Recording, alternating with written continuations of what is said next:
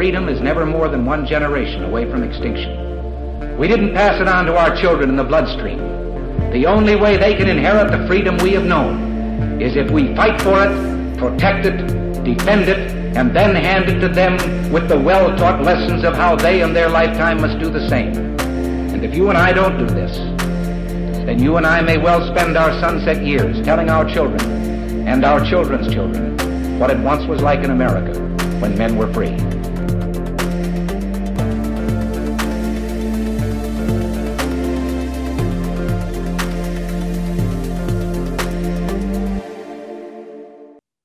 Hey, everybody. Welcome to episode number 367 of Gun for Freedom Radio, where we engage, we educate, and we inform. We are brought to you by azfirearmsauctions.com, where you set the price on guns, ammo, and accessories. I am one of your hosts, Cheryl Todd. And I'm the other guy, Dan Todd. Our theme today is Think Like a Survivor. Our guest today is Stephen Willeford. Stephen is a hero in the Sutherland Springs Massacre. On the morning of Sunday, November 5th, 2017, Stephen performed a courageous act of faith and heroism. Alerted by his daughter that a mass shooting was occurring at the neighboring First Baptist Church in Sutherland Springs, Texas, Stephen wasted no time in response. Stephen confronted the murder without hesitation. His many hours logged at the gun range and his years' experience in gun safety helped prepare him for the response. Through an expert training and though his expert training and practice were used in the decisive moment, Stephen credits his faith to God for keeping him calm and focused throughout the unimaginable situation. Wow. Thank you so much for being with us today, Stephen. It's my pleasure. Thank you for having me on today. Absolutely. And, as I say to any of our guests that are coming on for the purpose of talking about some of the worst moments, most traumatic moments of their lives, thank you so much for being willing to continue to talk about that time and those incidents, because it does help others be aware and educate them to the dangers around us and the need for training and preparedness. So thank you for that. Well, I tell people it truly is for me. It's a little bit of an outlet and therapeutic for me to think that I might help someone else to get that survival mindset, to come to terms with what would happen if it happened to me, and to make those decisions ahead of time.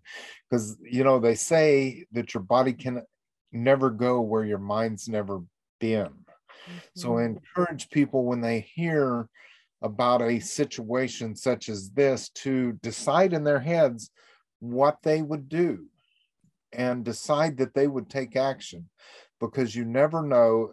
Sutherland Springs is a little town of under 600 total population. And if you think it can never happen here where you are, you're wrong. It could happen, and beginning to be more likely to happen. And that's still a very small percentage. You're more likely to get struck by lightning, but still it could happen. And if you don't think about these situations ahead of time and make a conscious decision that you will not be a victim, I'm going to react like a survivor would act. Absolutely. And then you start thinking that way, and then you start getting the training to make that happen. Well, the proof of that pudding, that by you taking the actions that you took and then talking about how it happened, what happened, the proof of the pudding that it matters to do these things is what happened 1 month after Sutherland Springs in another Texas church with your now friend, Jack Wilson. Jack Wilson. Talk about that. Absolutely. So Jack Wilson, it was a month and a half after Sutherland Springs happened. I guess right after Sutherland Springs happened, Jack Wilson started working it out in his own mind.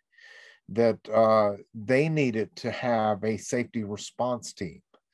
And Jack Wilson was I guess you would say, I think he was a reservist, a police reserve officer. And he had the right mindset. He was a range instructor. He owns his own shooting range, just like I did, and had taught the concealed carry permits and instructed people to be more abled. Well, Jack, right away after Sutherland Springs happened, thought, I want to protect our church. And he started a team within a month and a half after Sutherland Springs happened because of what happened in Sutherland Springs. And it was a couple of years afterwards, a armed man came in with a shotgun and killed 2 members of Jack's church. And Jack shot across, and it was about a 15 foot, or no, about a 50 foot, about 15-yard shot across the pews. He headshot the guy within 6 seconds of when it started. And Jack himself said, I don't recommend people shooting for the head. He said, but because of everybody coming apart and scrambling in the pews, he said, that was my only clear shot that I had, that I could not hit anyone else accidentally. And so he took a 15-yard headshot, and the video's out there. It was amazing. And Jack was just cool as a cucumber. Made that shot, ended the threat, and only 2 people other than the gunman died that day. And, your incident, your actions inspired him to he already understood the importance of training, but to say, well, I'm just one person. How can I form a team? Because clearly the threat is real and it can happen here. And then it did happen there. So his team had logged over 900 hours of training. Wow. That's they trained at his facility, and he trained them. And real shortly after he took that shot, team members ran in, and you can see them running into the church, down the aisles with their guns drawn, and they were ready also to assist whatever, and shut the system down. And had everything in hand. When the police department showed up, everything was already, it was calmed down, everything was neutralized, and they were watching out over their whole congregation. And that shows the importance of, the good guy, the trained individual with a firearm, the responsibly armed citizen. And the Sutherland Springs Church, they weren't oblivious to that. But through a series of, people's schedules, I believe you were telling me off air, it turned out that instead of having a team fully in place, different people were in different places, and they weren't inside the church that morning. Can you talk about that just briefly? I believe that there are no coincidences in life. And the Bible talks about that too. The fact that I believe that the devil has his timing, and so does God. And so the pastor normally carried at the church, and Frank Pomeroy at that moment was carrying, was in Oklahoma City training to be able to be a black powder instructor. To be able to instruct the youth in black powder or primitive weapons for the summer camp. And so he was there, and he normally carried. Rod Green normally carried at the church, and Rod Green was a former Army, and he served in Vietnam. and he carried normally at the church. And I truly believe that Rod is the kind of person that would have responded. He's been in battle. He would have responded correctly. But that particular day was the day that the time changed. And he knew the pastor was out of town, and he chose to go and feed his cattle before he went to church. He was going to be late. And so he was late for church that morning. And there was another man that normally carried, and he was late for church that morning also. And then the final person that normally carried had sent his gun with his wife because she was going on a road trip. He didn't want her to be unarmed on the road trip, so it sent his gun with her for the road trip. So all 4 men that normally carried at that church weren't there that morning. And it's like Satan said, today's the day. And God said, but you forgot about my servant Stephen. Normally, I would have been in my own church that was about 35, 40 miles down the road. But I was supposed to start an on-call at my hospital. I worked as a maintenance plumber, and 1 out of every 8 weeks. So what are the chances? 1 out of every 8 weeks, I was going to be on call. And it just so happened that I was going to start my on-call on Monday morning. And I was going to work anywhere from 20 to 30 extra hours that week. And I knew the calls were going to come in at 1, 2 o'clock, 4 o'clock in the morning or whatever. I would have to be at work. And so knowing this, I stayed home from church to be able to get some rest, rest up for the oncoming week. Now, like I say, normally I would have been at my own church far away from this church. And so I was in condition white. I was sitting at the house in my bedroom, checking my messages on my phone, just relaxing. And someone said, you didn't take time to put your shoes on. I said, I didn't. They said, can't believe you didn't take time to put your shoes on. I said, you're lucky I had pants on, because this would be a totally different story if I had not had pants on.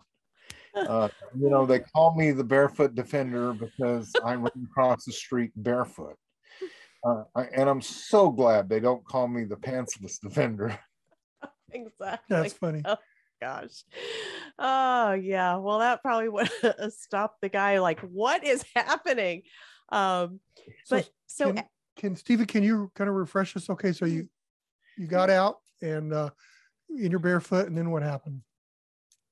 Well, as I ran across the street, first, when I ran out the door, my daughter had made me aware of it, and she called 911. And I asked her, she called 911. She said, I did, they're aware of it. And so as I ran out of the house, I had an AR-15 in one hand and a magazine that I just stuck 8 rounds in, and I didn't even know how many rounds I put in it. But as I ran out the door, I just grabbed a handful of ammunition and started sticking them in the magazine and checked up the magazine. As I ran outside the door, my daughter followed me outside, and I turned and I looked at her. I said, go back in the house and load me another magazine. I said, I just have a handful of ammunition and I may need more. And she went back into the house. I knew she couldn't go in and find a magazine and load me a magazine, but I didn't want her to be a victim also. He had way too many people that I cared greatly about. I didn't want my daughter following me into battle. I didn't want her to be there as a target for him. Right. Nor did I want her to see me fail if I was going to fail. And then she would have run to my side and she would have been his next target. So she went back in the house, and as I ran across the street, I yelled out. And I truly believe that the Holy Spirit was on me. Because why would I yell out? I can't explain calling out and why I would do that. I know that is giving away the element of surprise. Tactically, it was the worst thing I could do. But I don't believe that I could help it. I believe God called a demon out within the church. And I think that was his voice that yelled out from me. And in the church, at that very moment, He had just shot Chris Workman's mother, Julie, through the breast, and then he shot Chris in the back. He paralyzed Chris from the waist down, and he was walking over and he aiming his pistol. And Chris said, I could see him point the pistol directly at me. And he said, I thought, okay, I'm going to meet Jesus at that moment. Mm-hmm. And Chris heard me yell out. And as soon as he did, the shooter stood up, dropped his rifle in the church. Why would he do that? Right. And turned and came out of that building and shooting at me. Yeah. Now, reality tells you it would have taken 2 seconds to finish Chris and his mother off. Yeah. And then come out and meet me. Right. But when Jesus walked into the garden, the 2 possessed men saw him. Yeah. And the demons within them said, we know who you are. Have you come here to torment us before our time? And Jesus drove those demons out of those men. And I believe it was that same voice that called out. And when a demon is called by God, it has no other response than to comply immediately.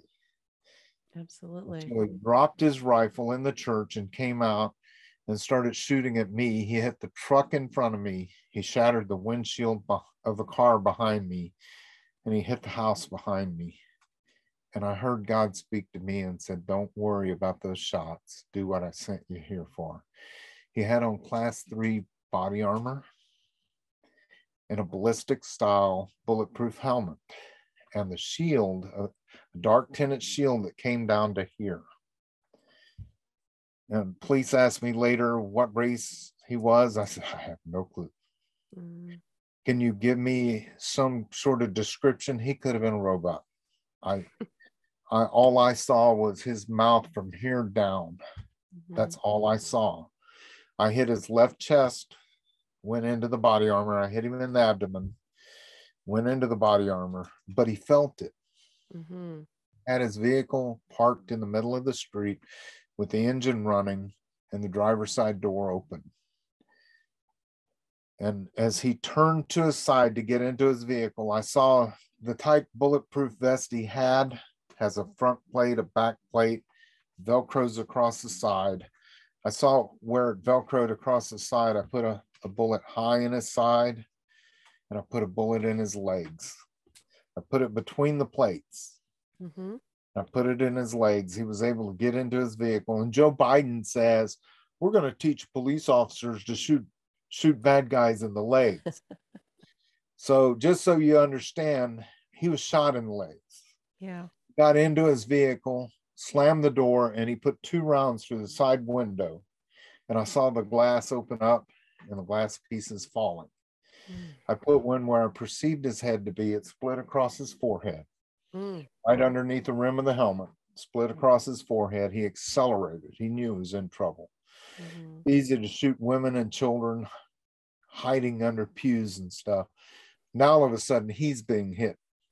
Mm-hmm. And every time he pulled the trigger at me, he missed. And every time I pulled the trigger, he hurt somewhere. Mm. He realized it. He accelerated. He turned the corner and started going as fast as he could away. By the time I got in the middle of the street, his vehicle was 150 yards down the road. And I put one through the back windshield, and the police say that went through the back windshield, shattered it, went through the driver's side seat and hit him just right, the left shoulder blade. And he topped the hill and left. And I'm standing in the middle of the street saying, it can't end this way. He's getting away. It can't end this way. I looked off to my left, and there was a pickup truck parked there at the stop sign. He had witnessed the shootout, and he was on the telephone talking to 911. And I ran over and I tapped on the window. I never met this man before in my life. I tapped on his window and said, that guy just shot up the Baptist church and we have to stop him. Mm. Now look at this scene for just a moment. He just witnessed a shootout with a guy with body armor on with a pistol and another guy with an AR-15 shooting it out in the street. In his bare feet. And then he sees one guy take off running, and the guy with a rifle comes over and taps on his window and said, that guy just shot up the church. We need to stop him. Every sane person in this world probably would have put it on the floor and left me at the stop sign. Right. But this is Texas we're talking about. We're not known for our sanity. A sense of duty, a sense of belonging, or whatever you want to call it. Yeah. The next thing I heard were the locks come open on Johnny's truck, and I climbed up into the cab of a truck with a long, tall, good-looking young Texan with a white Western hat, feathers sticking out of the hat, a longhorn skull tattooed in the middle of his neck, and the horns run up underneath his ears. And I described Johnny, and people think I'm joking about it, but no, he's 100% Texan. I climbed up in the cab. He's still on the phone with 911, and we take off running as fast as that truck could take us down the road, dodging vehicles, splitting cars, and pursuing. And as I ran down the road, I dropped the magazine, and I'm looking, one round in the top of the magazine, one in the chamber. I got 2 rounds left. And right away I told Johnny, I said, tell them, hurry, hurry. I have 2 rounds left, and he's still got on Class 3 body armor. So we're running down the street at over 95 miles per hour is what Johnny said. Oh yeah, 100 miles per hour wouldn't surprise me at all. He was running as fast as that truck could go. And at first we didn't even see the shooter. And he's trying to give dispatch as we cross roads and stuff. He's telling dispatch where we are and we're in pursuit. And finally we came up behind the truck and the SUV. It was a little Ford Escape. And I knew that was it because it was gray in color. The back windshield was busted out. I said, that's him, that's him. And I said, if you catch him, you're going to have to put him off the road. And Johnny at this point had not said anything to me at all. I still didn't know his name. And he turned and looked at me just matter-of-factly and said, yep, I already figured that. And Johnny's probably thinking, I always wanted to try a pit maneuver. And if he wasn't, then he was getting ready to, right? That's it. Johnny already made it up in his head. He's going to put the guy off the road. And before we got to him, he pulled off to the right-hand side of the road into the ditch. And he had a road sign right in front of his vehicle. And that moment, Johnny pulled up, still on the road behind him, and stopped. And I put my rifle out of the passenger side window and opened up the door with my left hand. And I was going to push the door open. I was going to step out into the street, use the door for a shield, and re-engage him. And I'm thinking to myself, this is going to have to be good. I got 2 rounds left. I can't waste anything at this point. Right. I pushed the door open and I started to step out. And before I got my foot on the ground, the shooter accelerated. He hit the sign. It flipped over the vehicle and went right back up on the road. And I barely got my foot in the door before Johnny was off running after him again. This time he swerved off to the left-hand side of the road, through a fence, and out into a field about 50 yards. And I told Johnny, I said, whatever you do, get down below the dash and just stay out of the gunfire. And I opened up the door this time and walked around and put the rifle out over the hood. And Johnny did whatever millennial would do in this world. He pulled out his phone and started videoing me with the phone. And I was like, really? This is what you want to do at this point? Your viewers need to know. They need to know. Estimated 5 to 7 minutes behind me. Or 5 to 7 minutes behind me. And in a church full of victims, they couldn't last another 5 to 7 minutes. He had already dropped 15 30-round magazines in and around the church and was continuing to kill people from pew to pew. That's when they say when seconds count. Seconds are what count. minutes are an eternity.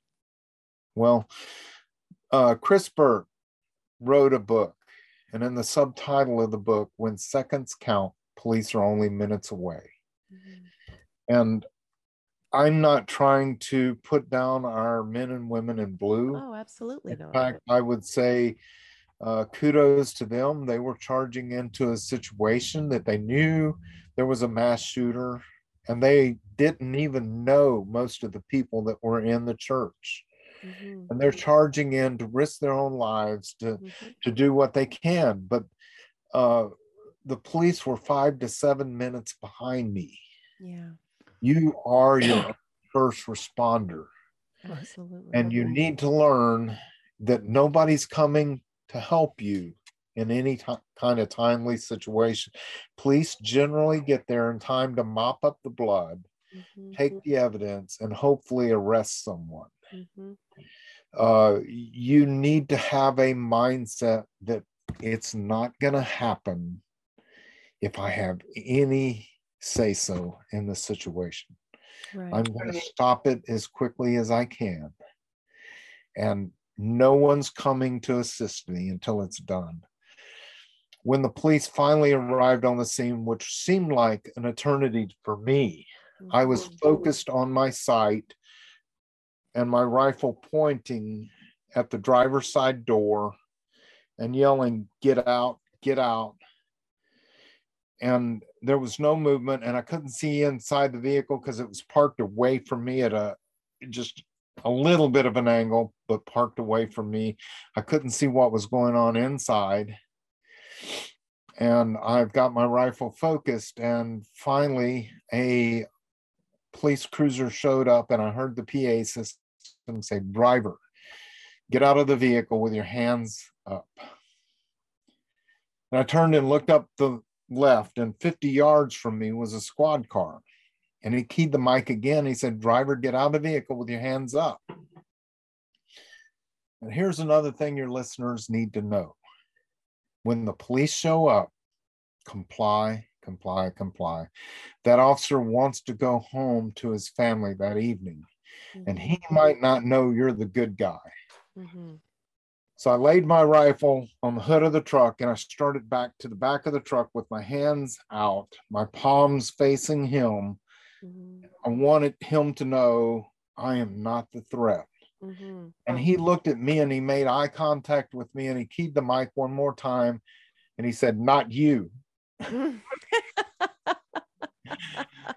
Apparently he knew that I was the good guy. But it's I not didn't always know the that. case. That's not always the case. You know, It's they're not coming always- in blind. They don't know. They may not know, but I was talking to dispatch, and dispatch was relaying them information. But you know how things, when you speak, don't always come out the way they should. And I didn't know that he knew who I was until he said that. And at that point, I ran back over to the hood of the truck. I picked up my rifle, because even he was 100 yards from the guy. I was 50 yards from the guy. He was standing behind his door with his PA system in his left hand, his pistol in his right. He was 100 yards from the shooter. I was 50 yards from the shooter. I had a rifle. He had a pistol. He knew even at that moment, I had a tactical advantage over him. Yes. And so I waited until several other police cars got there, and they started pulling out AR-15s, and I'm thinking, I am so done now. Yeah. They got this. They don't need it. I pulled the rifle off the hood, and I laid it on the toolbox behind Johnny's cab. And now I'm trying to sit there and hold on to the edge of the bed of Johnny's truck and get my feet into shade. It was November 5th, and I know not all the states that listen to you understand this, but it was 90 degrees that day in Texas on November 5th, and I'm trying to get my feet in the shade. They're now starting to cook. My dogs are barking. And so I stayed that way for another 30 to 45 minutes, and I'm 50 yards from the police line, and I'm thinking, okay, I don't know what's going on or why they haven't came up to the truck. I don't know, but my feet, I can't wait here any longer. And I started to run back to the police line, and they came over the PA system, stay there, stay there, stay there. We're going to send a cruiser up for you to use as cover to come back here. And so they sent a police cruiser up there, and I kind of squatted down and ran beside it to get back to the police line. And now my hands start shaking. Sure. That adrenaline dump. I just come down off of an adrenaline high like you can't believe. My hands are shaking. And they set me down on a rail there by the road, and an officer walks by, and I said, excuse me, can I call my wife? 200 yards up the road, I can see my wife's car up there, and they won't let her down. The fire department's blocked it all off. He said, sure, call your wife. I said, no, can I use your phone? He said, what, you don't have a phone? I said, look, I'm barefoot.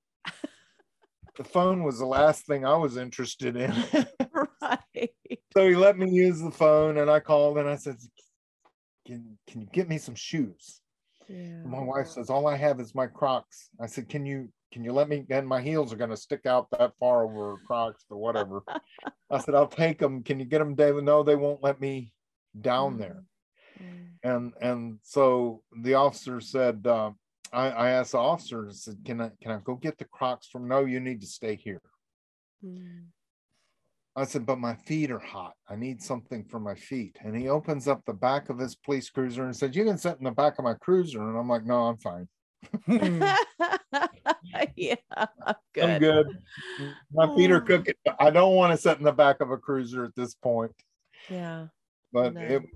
it was a crazy day, and I want to recognize some of the people within the church. Because Julie Workman, I referenced her earlier. She had been shot through the breast, and one skipped off the concrete into her leg and through her leg. And her son was shot in the back and was paralyzed, and he knew it instantly. And when the shooter left, Julie looked over at a little girl that had been shot through the head, that moments before had been swinging around her legs and singing praises to God. Yeah. And Julie started screaming. Gunny Macias, and no one seems to even know Gunny's first name. They just call him Gunny. He's a retired gunnery sergeant, Marine Corps. Immediately after the shooter left, Gunny barked out in his loud Marine Corps voice, hallelujah, hallelujah, even in this, praise God. Oh, wow. He had been shot 5 times in the abdomen, couldn't even stand up from his own wounds. Gunny lived and survived through battles and stuff as a Marine, and in his own church, in his own home, was shot 5 times in the abdomen. And then Julie screamed out because she saw this little girl, and Gunny said, Julie, we need you. He barked out, Julie, we need you. None of this took God by surprise, and you were made for this moment. We need you. And Julie, bleeding from her own wounds, started tying tourniquets and saving lives within the church. And a little girl came to Gunny and said, Gunny, I'm scared. And Gunny started singing Jesus Loves Me with a little 5-year-old girl. Oh, wow. He went from using his abilities as a gunnery sergeant, barking orders, saving lives within the church with his voice, to comforting a little girl, singing Jesus Loves Me with her. Wow. Zach Poston's mother, or Zach Poston's grandmother, when the shooter came to Zach, Zach shoved another little girl underneath a pew with his foot. And for that, the shooter shot Zach 7 times. And in the end, Zach's grandmother crawled on top of Zach and saved Zach's life and sacrificed her own. And then when the paramedics got there, Zach Poston, they tied tourniquets on both his arms and his legs. And he started saying, I'm fine, save the children. Wow. The first officer on the spot Hank Farnett. Hank, when my wife talks about Hank, she one time said, Hank looks all of 12 years old. And I said, oh, come on, baby, give him some credit. He looks like he's at least 15. But Hank was the first officer on the scene. Hank runs the qualifications and stuff for his department to qualify everybody with a gun. He came running in with an AR-15 ready to do battle. Mm-hmm. And when he saw the shooter was gone already, mm-hmm. Hank went out to his car because for years he had been collecting trauma kits out of his own pocket. Oh, wow. Opened up the trunk to his car, distributed trauma kits, and he tied 4 tourniquets, saving 4 lives. Wow. Before the EMS or anyone else got there. Wow. That's phenomenal. And the very hospital that I worked for, University Hospital, that day was having an active shooter drill. Oh my gosh. On a Sunday. And all the doctors and nurses saying, why are you having this on a Sunday when we could be spending time with our families at church? And the real call came out. And since it was all hands on deck, they were able to get all 20 ORs up and running before the first victim showed up. Because they were already there. Wow. If you can't see God's hand in this, you're willfully blind. Amen to all of that. And I look at what a thing you had to go through. Thank you very much, Stephen, for that, for sharing that with us. But I look at that, and when people say that, guns are bad, and if you wouldn't have been there to help with that, several more people. This man was intending on killing everyone in that congregation and getting away. He left his truck, and he had bulletproof running. Right. And so he had his own self-preservation in mind, and we're running super short on time. So I do want to give everybody like the end of the story. So did the bad guy get arrested? Did he die of his own hand? Did he die of the wounds that you were there to inflict? He called his father and his wife. He had handcuffed his wife to the bed that morning when he left with 2 infants in the house. He had handcuffed her to the bed, and she was pregnant with his child also. And he had handcuffed her before he left. And before he started shooting, he called his father and said, my wife needs you, go to my house. And so his wife and his father were together. And as we were chasing him down the road, he called his wife and his father and said, I've done something horrible. And I've been shot multiple times. I'm not going to make it. And he turned the gun to his head and ended it. He committed suicide. I'm okay with that. Yeah. That is just so convoluted and there's lots that we can go back and probably unpack about him and his mindset and his motives, but the fact that there is evil among us, and it probably looks normal until it doesn't. I truly believe that he was possessed, that he was demon possessed. And as Judas, when he betrayed Jesus, I believe that the demon had left Judas at that point after Jesus had been crucified. And so what he took 30 pieces of silver, threw it into the temple, and he went out and hung himself. Mm-hmm. After the demons had left Judas to his own despair and to realize what he had done, mm-hmm. he went out and hung himself. And I believe that was the case with this man. He realized what he had done. Why else would he make the statement, I've done something evil, I've done something horrible. Right. I've been shot multiple times, I'm not going to make it. And he killed himself. I truly believe that at that moment, the demons had left him to his own despair. Mm. He knew what he had done, and so he ended it. Wow.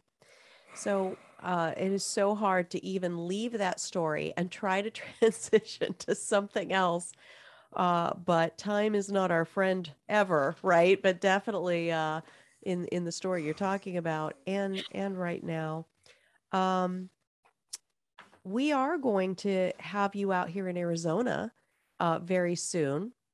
There is a big annual Second Amendment celebrate and protect the Second Amendment rally event that I'm blessed to help organize every year. And you are going to be our end note speaker. I know everybody will be so excited to meet you in person, have an opportunity to shake your hand, take selfies, listen to your speech. But there's an organization that we need to thank for putting this together, that you and I are going to meet each other in person in Arizona, and that is US Law Shield. They are sponsoring you to come to Arizona and to speak to our audience about the importance of, as we've titled this episode, thinking like a survivor, being trained, being prepared. What is your relationship with US Law Shield? How did that all come about? I actually work with US Law Shield. I have my own promo code. If you go sign up for US Law Shield, and please do. And if you sign up with Good Guy with a Gun, all together, no Good Guy with a Gun, use that promo code, you actually get 2 months free for signing up. Gosh. And so please use my promo code. It'll help you as well as myself. I'm also doing two to three, where they haven't told me it's two definitely, but maybe a third workshop with US Law Shield while I'm in Phoenix. So please come to the workshop and you can see what US Law Shield has to offer you. It's a prepaid law service. If you use your hands, use a bat, a chain, a car, whatever, as a weapon. Yeah. A rock as a weapon, and you get arrested for it, US Law Shield will take care of all of your bills, your lawyer services and stuff, and will defend you all the way till there's no appeals left. And they don't have a cap on the amount of money they spend on fighting for you, for your legal use of a firearm or whatever. They will defend you. And today's world, that is excellent. I didn't know I needed a lawyer. I didn't need a lawyer for my defense as far as legal defense after Sutherland Springs, but I needed a lawyer that defended me actually against the media. The media was horrible. And you don't it's something I never would have thought that I needed a lawyer for, but I did. And just to defend myself in the public domain, they told lies and stuff and were called on it by lawyers, and straightened out and had to print retractions and things like that. And so US Law Shield is something that you really, really need to look into and sign up and come to a workshop and talk to the good lawyers and stuff in your area in Arizona. So US Law Shield is good to have on your side. And hopefully I'll see your viewers at our workshops. Look them up, find out when they're doing it, and please come to the workshop. I'd love to meet and shake your hand. Absolutely. Well, that is so important for people to understand and to know, is that, and sometimes people in your position that did all the right things for all the right reasons, they do still end up in a jail cell and their firearm confiscated, almost always, right? And they do need a lawyer to work through those pieces of it. And that's expensive. And you can't go to work if you're in the middle of something like this. So that is very well said. And I know Dan wants to say a thing, and we've got to fly out of here. It's all good. I'm speechless. This whole thing. I mean, you did a great job presenting, and I really appreciate you sharing that story. Just start going out to the range and getting trained. Remember, carrying a gun is a responsibility. And every bullet that you pull the trigger on, you are responsible for. Whether it hits its mark or whether it misses, you're responsible for whatever it hits when it misses. Right. So, it's your right to carry. it's your responsibility to get trained. To train. Right. Amen. Well, thank you so much. Can you tell folks, like, other than seeing you at the rally in Arizona on Saturday, February 19th, that's at our Arizona State Capitol from 10 a.m. to 2 p.m. Other than that, other than using your promo code Good Guy with a Gun with US Law Shield, are there ways that people can follow? Because you're still doing a lot of work in the Texas legislature, and you're very involved. You're doing a lot of things. How can we stay connected to you? So go to YouTube and in the search for Barefoot Defender. And Barefoot Defender, please subscribe to my page and hit the notification bell and give me a thumbs up.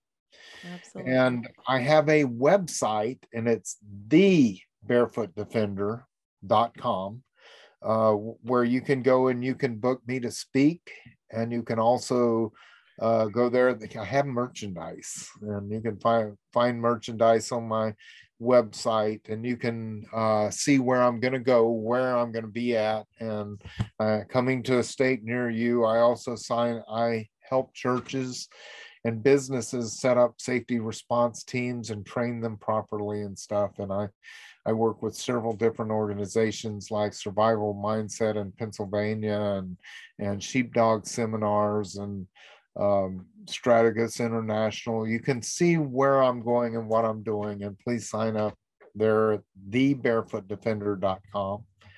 And hopefully I'll see you guys. Absolutely.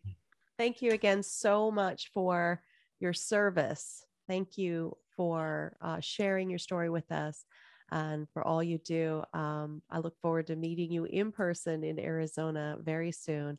God bless. God bless. Bye-bye, Stephen. Thank you very much. Bye-bye. Bye-bye. What a story. I mean, I'm still moved on. I can't comprehend. And, just the thing about training. None of us have enough. I don't think so, because how do you know what you're going to be presented with? Right? Exactly. You don't know exactly. Just like him, he would have never trained barefoot. No, and he'd have never Right. known that, he probably looks back and goes, why didn't I already have a magazine loaded? Right? Things like that. Yes, just things. And, but I tell you, I'd much rather be in that position that he's in than what if I would have? What could I have done? The gentleman that's trying to help his wife, right? His wife's going on a road trip, one of the congregants of the church. He's like, here, wife, I want you to be protected. You take my handgun. Now he doesn't have a handgun. Things like that. Just thinking ahead and saying, well, how do we make sure that she has her own and I have my own? And, all those kinds of things. But, training is more than just knowing how to manipulate your firearm. Right. And I think sometimes people, that's as far as they go with it. And it is about, understanding, if I'm not inside my own home and something happens, where am I carrying? How do I get to the thing I'm carrying, the tool I'm carrying? It's like he said, your body can't do what your mind hasn't done. Exactly. Is that what he said? Your body won't go where your mind hasn't been. Right. So yes, training is so important. All right, we have got to fly out of here. My goodness, I mean that's a story that it impacts you on so many layers and so many levels. It's going to be, I think, with us for quite a while. What politician out there? Okay, my angry hat's coming on now. Uh-oh. What politician out there can hear that story and say, we need gun-free zones. We need gun control. All they focus on is the bad guy and what the bad guy did with what tool? Oh, the gun. Well, if I'm not mistaken, the bad guy and Stephen Williford both had the exact same kind of tool. Right. The AR-15 that's trying to be vilified. And it's like, so if it's the gun that's bad, then how do you explain Stephen Williford? Right? It's not the gun that's bad. It's the human being misusing the gun, whatever the tool is. We have, attention politicians, we have bad people out there. And we have to protect ourselves from bad people, and the law enforcement can't do it on their own. Citizens have a right to protect themselves. A right, not a Right, privilege. A right to protect themselves. So don't take something away from me to prevent me from defending my family or friends or strangers. Absolutely, which is this whole story. So again, if you can be in Arizona on February 19th of the year 2022, because sometimes these shows get watched years What a later, right? Perfect time to be in Arizona. The weather is always And that's a perfection. beautiful, beautiful area. The Beautiful capital trees and is gorgeous. The Arizona State Capitol. It is a family-friendly festival type event. We have a junior patriot park. So bring the kids, bring the neighbors. I think we have almost 30 speakers. Stephen Williford will be one of them. Lots of great vendors, amazing, delicious food trucks. It is just a fun, beautiful day. Bring some lawn chairs, bring a blanket. Plan to spend the entire time, 10 a.m. to 2 p.m. It is just an amazing time of togetherness and meeting with your friends and that you don't even know you have yet. So please come out to that on February 19th. It's a Saturday, 2022, 10 a.m. to 2 p.m., Arizona State Capitol lawn. All right. Thank you, Stephen Williford. yes. Thank you. I mean, for everything and for spending this time with us. Thank you to our listeners. People all over the world now are going to, if they haven't already heard this story, they're going to be touched by these events and can consider their own situation. Am I prepared enough? Am I thinking like a survivor? Thank you to our listeners. We've got to get out of here, but until next time, Dan, what are we going to do? Pray for our politicians, pray for our leaders. I'm not going to call them leaders. I'm sorry. Pray for them. And pray for our nation. And the few people out there that rub us the wrong way, that we don't like, pray for them especially. All right. Yes. Until next time, be good to each other. Have a great week. And God bless. Bye-bye.